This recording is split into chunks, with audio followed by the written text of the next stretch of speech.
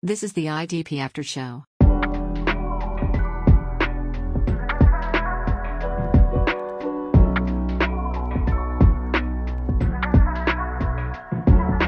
Welcome back to Johnny the Greek's Cornerback Corner. This is the audio edition for Week 8.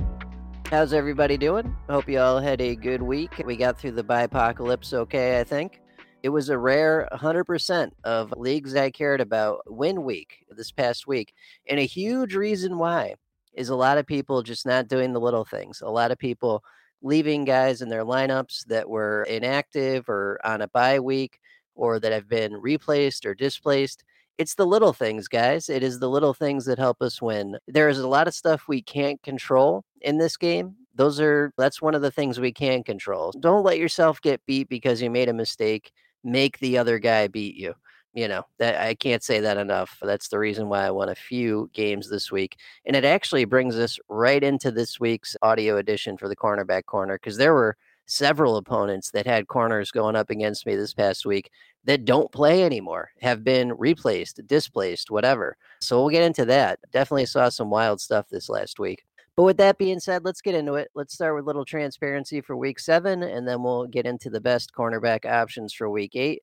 So last week, I had 61 total calls before injuries and inactives. There were 7 of those. So that leaves us with 54 adjusted calls. I was 83% accurate on those last week. 51% of all those correct calls were massive hits, so they doubled, tripled, quadrupled, or more their projection. We are sitting at 81% accuracy for the season, with 48% of all correct calls ending up as massive hits, so we continue to look really good with that. Transparency for the audio edition last week, so Marlon Humphrey met his projection. Trent McDuffie went past his projection. L'Jarius Sneed went past his projection. Kader Kohou nearly tripled his projection. Some dart throw transparency from last week. Marshawn Lattimore was 1 tackle under projection, so apologies there. Alontae Taylor nearly tripled his projection. J.C. Jackson doubled his projection. Levi Wallace was under projection. We actually have a note about that for later. There's been some developments with the Steelers cornerback core. Patrick Peterson went past his projection. Asante Samuel doubled his projection. Michael Davis doubled his projection. James Bradbury met his projection. Darius Slay tripled his. Charvarius Ward doubled his. And Diamador Lenoir was under. So out of all the audio edition calls last week, we had 3 wrong, 12 correct. And 7 of those 12 that were correct were massive hits. So looking very good, both in terms of the written and the audio. But yeah, things look good. Let's get into it for this week. No buys this week, so we have plenty of options. With that being said, my biggest recommendation for the week would be don't force anything. We're not backed into a corner this week. There is no reason for any of us to chase down something that doesn't make sense when all 32 teams are available to us. That means we've got 96 plus cornerbacks available to us this week. There is no reason why we should be going after anything that is even remotely iffy. Not this week, that's for sure. All right, so speaking of week 8, let's look at the best matchups for week 8. And there are actually quite a few. We've got some really good options this week. Most of them, though, unfortunately, are like one side is a good option. We don't really have any kind of perfect streams where both sides look really good and we'll get the type of shootout that we're really looking for. So most of these are just one half of a good matchup, but we'll take it. That works just as well for us. So starting with Thursday Night Football this week, we've got the Bucs and the Bills are the 8th best passing attack in the league. They target their wide receivers 17th most. But that's not what I care about. I care about the Bucs side of this. I like their cornerbacks. I like Carlton Davis to be guarding Stephon Diggs. That feels like a slam dunk this week. And Jamel Dean should have some good value as well. So I like the Bucs side of Bucs and Bills. I like the Cowboys side of Rams and Cowboys. So Stephon Gilmore, Deron Bland should have excellent value against this Rams 6th best passing attack in the entire league. They target their wide receivers the 5th most in the entire league. And Gilmore and Bland are going to be covering Nacua and Cooper Kupp. So they're both in spectacular positions to produce this week. I also like the Packers side of Vikings-Packers. So after the Vikings lost Justin Jefferson, it looked like things were heading on a downslope. they were going to lose that ranking as a top 3 passing attack and a top 3 wide receiver targets ranking. And it looked that way for a week or two. And they came storming back this past Monday night and beat the living hell out of the 49ers. It was a beautiful thing. And are once again looking like that passing attack that is just spectacular. This time it's Jordan Addison stepping up, making them look really good. So the Packers are in a great position this week against the third best passing attack in the league with the first overall wide receiver targets ranking. So Rasul Douglas, if we can get a healthy Jair Alexander, both those guys are in a great position to produce this week. I like them quite a bit. There are some other matchups here that one side is good. So the Patriots against the Miami Dolphins, J.C. Jackson, Miles Bryant, those guys, to a lesser extent, Jonathan Jones, look really good. The Commanders up against Philadelphia, Kendall Fuller in for a good week, Benjamin St-Juste in for a good week. The Bears up against the Chargers, Tyreek Stevenson, Kyler Gordon, Jalen Johnson, all looking good this week. The Broncos up against the Chiefs, Patrick Surtain looking good. We got some shenanigans beyond that, but we'll talk about that later. The Raiders up against the Lions on Monday Night Football. Lions are the fourth best passing attack in the league. They're coming off of an embarrassing loss to the Ravens the week prior. This is a get-right game for them against likely a backup quarterback or a hobbled Jimmy Garoppolo. They're going to beat the living hell out of the Raiders. Raiders could spend 40 minutes on defense on Monday night. I would not be surprised. So the Raiders corners are in a spectacular position to produce by default, just by being on the field. Never mind, they're up against the fourth best passing attack in the league. So those are great setups. All those are great. If you need more detail on why they're great, check out the written article at theidpshow.com. That's got all the detail in it. We are well over 7,000 words this week. And then I also, to a lesser extent, like 49ers Bengals. This has got a good over-under at 46.5 points. We've got California weather, which is nice. It is getting to be late October, so weather is going to be more and more of a problem as we continue the season, but we're fine in California. The Bengals passing attack has been heating up prior to this last bye week they were on last week. The 2 games before that, Joe Burrow looked like Joe Burrow. And the 49ers are vulnerable. That is apparent. They just lost to a bad Vikings team on national television on Monday Night Football and got squeaked by with Cleveland the week before that. So, yeah, the Niners are vulnerable. The Bengals are heating up. These are two teams going in opposite directions. I feel Cincy could really put it on them. Both Deommodore Lenoir and Charvarius Ward are in a good spot this week. And then the same for Cam Taylor-Britt. He's been really excellent this season as well, and he'll be responsible for likely Ayuk, or if we get Debo back. Some good value on both sides of that one as well. I like that one, 49ers, Bengals. Some of the worst matchups for week 8, in my humble opinion, include the Jets and Giants. This has got an over-under of 36.5.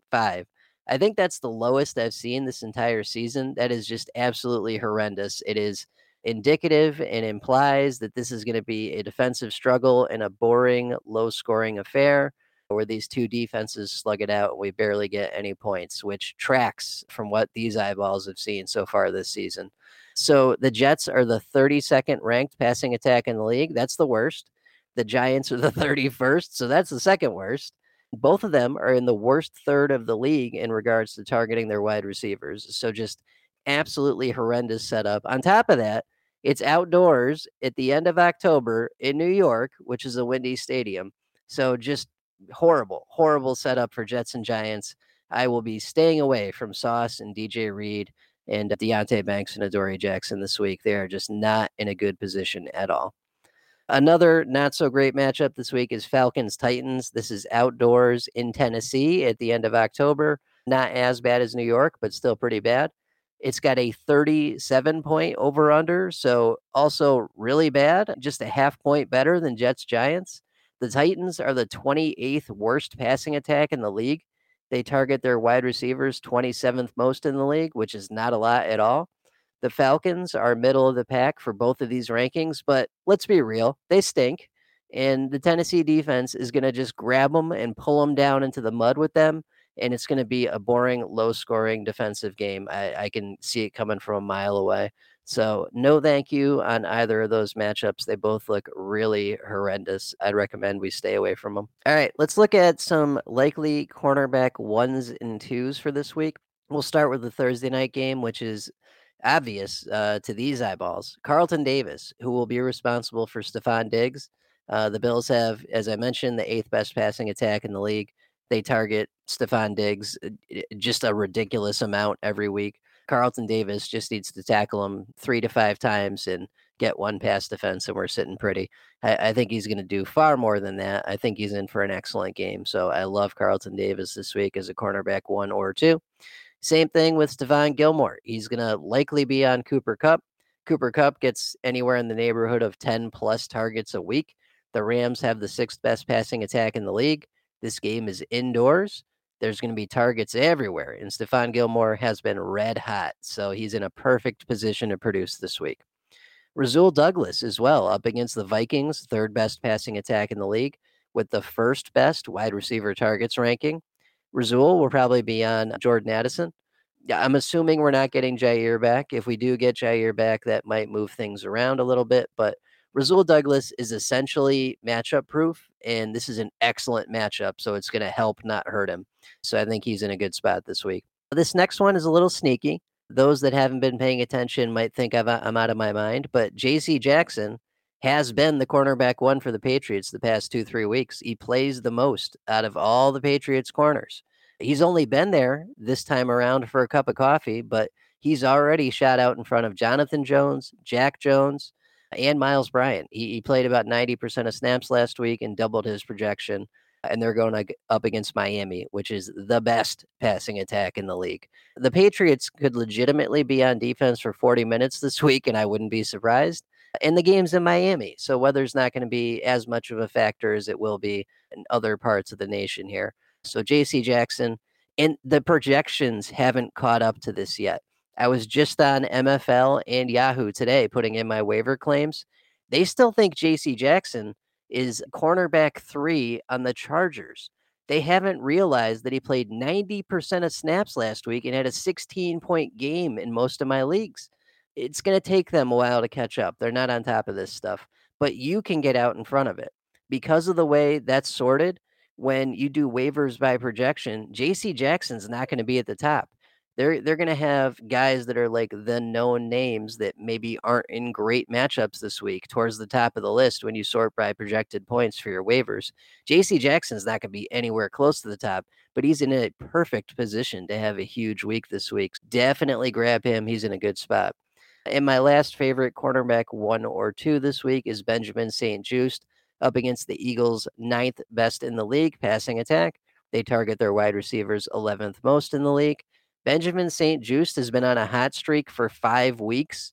Mind-blowing. I knew he was doing well, but I checked his log, as we like to say on the IDP show today, and his log is looking good. He's got a good-looking log right there. So he's hot. The matchup's hot. Everything looks good for Benjamin St-Juste this week. Josh here with the IDP show. Now, look, if you know anything about our show, you know we're 3 mid-30s dads rolling into the Sode Shack every week at about 9 p.m. to record a fantasy football podcast.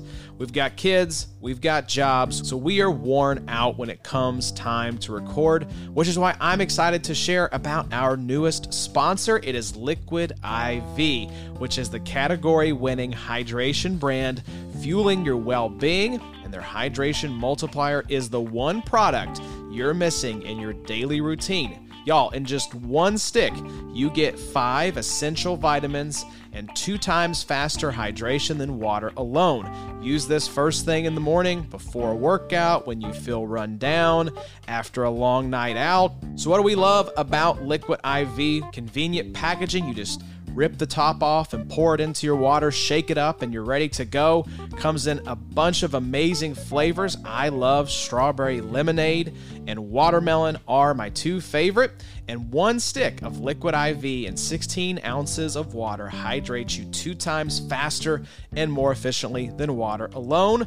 12 delicious flavors. I mentioned a couple. They're refreshing. They're going to keep your hydration routine exciting so it's not the same old flavor time and time again. It contains 5 essential vitamins, y'all. Listen to these B vitamins: B3, 5, 6, 12, and vitamin C.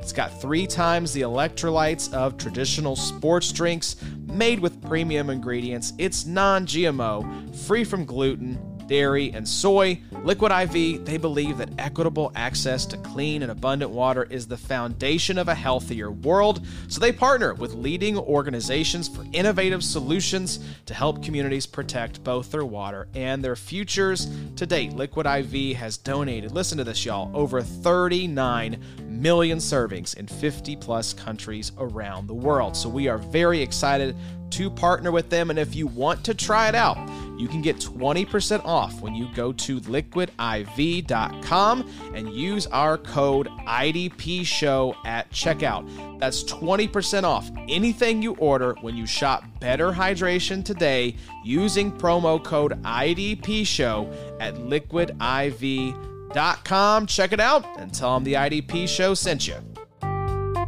Some dart throws I like for week 8. First one is a little bit risky. That's why we call them dart throws. CJ Henderson. So CJ Henderson is the sole survivor, the lone survivor in the Panthers cornerback core. He's the only guy that gets 100% of snaps a week at corner for them. Dante Jackson doesn't even get 100% of snaps, and he's been there for years. He's been their best corner for years. He's a veteran.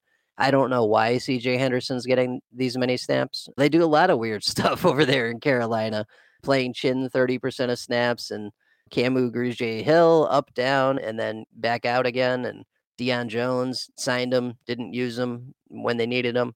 Nothing makes sense in Carolina. Drafting Bryce Young instead of CJ Stroud. They just don't do things right in Carolina. So this is iffy. Henderson could get the rug pulled out from under him at any point, but he's been there and he's been producing for about a month. And he had a 9-tackle game the last time he was on the field. He's going up against the Texans, which are the 7th best passing attack in the league. CJ Stroud is obviously legit. This is, I believe, an indoor game. I could be wrong on that. But regardless, Henderson is in the best position of all the Carolina Panthers corners to have a really good game. And he's been pretty hot lately. I'm going to ride the hot hand with CJ Henderson this week. I mentioned this earlier, Deron Bland, Cowboys. Whoever Gilmore doesn't take, whether that's Kupp or Nacua, Deron Bland will take in regards to who he'll be defending for this game. So it doesn't matter. They both get over 10 targets a game, so it doesn't matter. The only reason Bland isn't a corner one is because he's a injury replacement for Trayvon Diggs. He's not a veteran like Gilmore. He's not a Pro Bowler. He hasn't done it for as long, so my confidence in him isn't as high as it is in Gilmore. But Deron Bland is in a really good setup this week as well. Another dart throw that's definitely a little risky, but could be really good, and your league mates definitely don't know about it yet because I just found out about it about an hour and a half ago, is Joey Porter Jr. So Joey Porter Jr. was playing anywhere from 10 to 30% of snaps all the way until the last 2 weeks. He shot up a little bit 2 weeks ago, and this past week against the Rams, he shot up a ton. He shot up to, I believe it was 78% of snaps. He is now the second cornerback on the Pittsburgh Steelers. He went right past Levi Wallace. He totally displaced Chandon Sullivan. So it's Patrick Peterson as corner 1. Joey Porter Jr. is corner 2. Porter Jr. is likely available on waivers, whereas Patrick Peterson likely isn't. Porter Jr. is up against the Jags, which are the 14th best passing attack in the league and are capable of being much better than that. They just have a really good running game, so they don't need to pass as often as we'd like them to, maybe. And the Jaguars are also 9th best in the league for wide receiver targets. Really good setup for Joey Porter Jr., and he's just sitting there. No one knows about him yet. So if you need a good dart throw, that's one right there. Another good dart throw this week, Kendall Fuller. Commanders up against the Eagles. We've talked about the Eagles. We know how good a passing attack they are. Kendall Fuller is in the same exact setup as Benjamin St-Juste, who I called a cornerback 1 this week. He's just not on the same hot streak. So that's not why I've called him, or that's why I've not called him a corner 1 or 2. Kendall Fuller is solid, though. I would bet the farm that he at least matches his projection this week. So that is a good dart throw. All right, another good dart throw this week. Known guy, a little bit up and down, hence why he's a dart throw. So Patrick Surtain up against the Chiefs are the second best passing attack in the league. They're fourth in wide receiver targets. I think drafting Rashee Rice really changed that for them. They went from a team that last year primarily targeted their tight end and their running backs out of the backfield to a team that targets their tight end and occasionally their wide receivers. Rashee Rice has been a huge part of that. He's helped make that wide receiver core relevant, and that's very likely who Patrick Surtain will be guarding this week. So Surtain against the Chiefs, pretty good matchup. I like that right there as a dart throw. I also Tyreek Stevenson, Bears up against the Chargers, who have the fifth best passing attack in the league. Tyreek Stevenson is playing indoors in LA this week, and he's a rookie cornerback. So he gets the rookie cornerback rule. We've talked about that before on this program.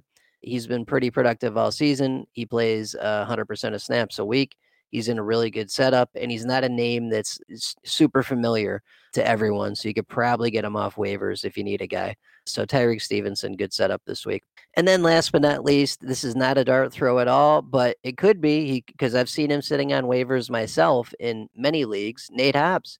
People are just pissed off that this guy can't stay healthy, and I don't blame them. It's a waste. It's a waste of the potential overall best IDP cornerback in the entire game. And so it's unfortunate he can't stay healthy. If he can play this week, they've got the Lions, which are the fourth best passing attack in the league.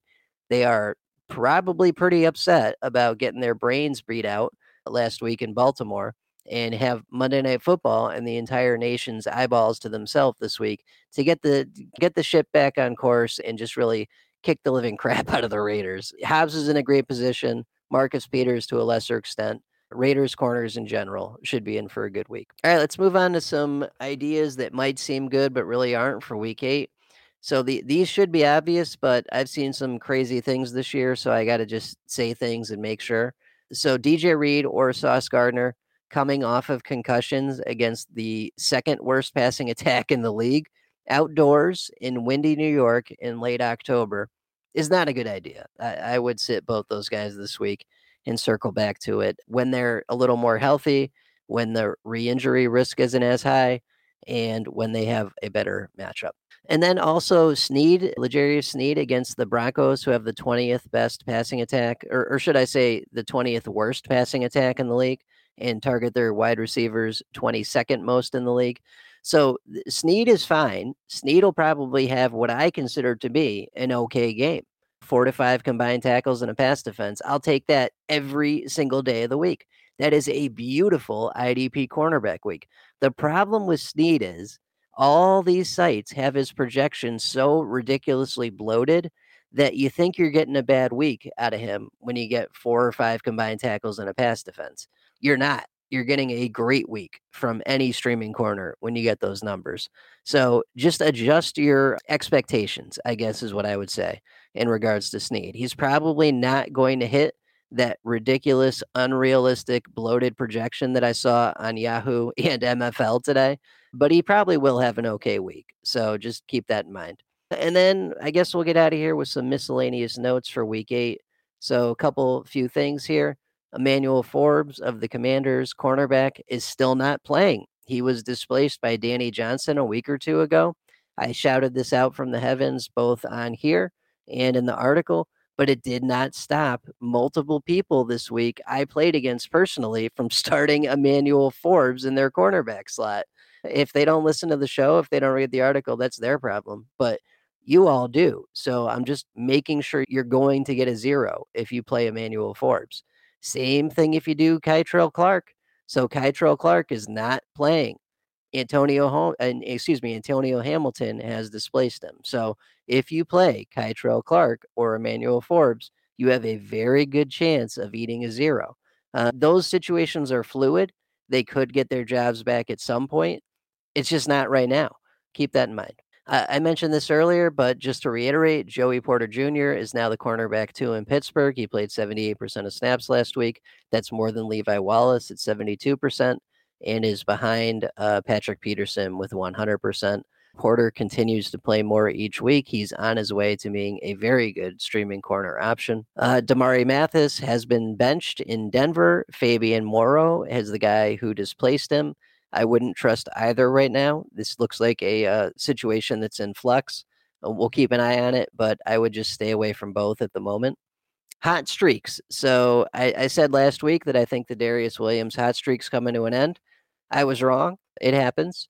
It is what it is. So Darius Williams has had a hot streak for the last month, and 5 of 7 total games this year have been massive hits for him. So Darius Williams is just red hot right now.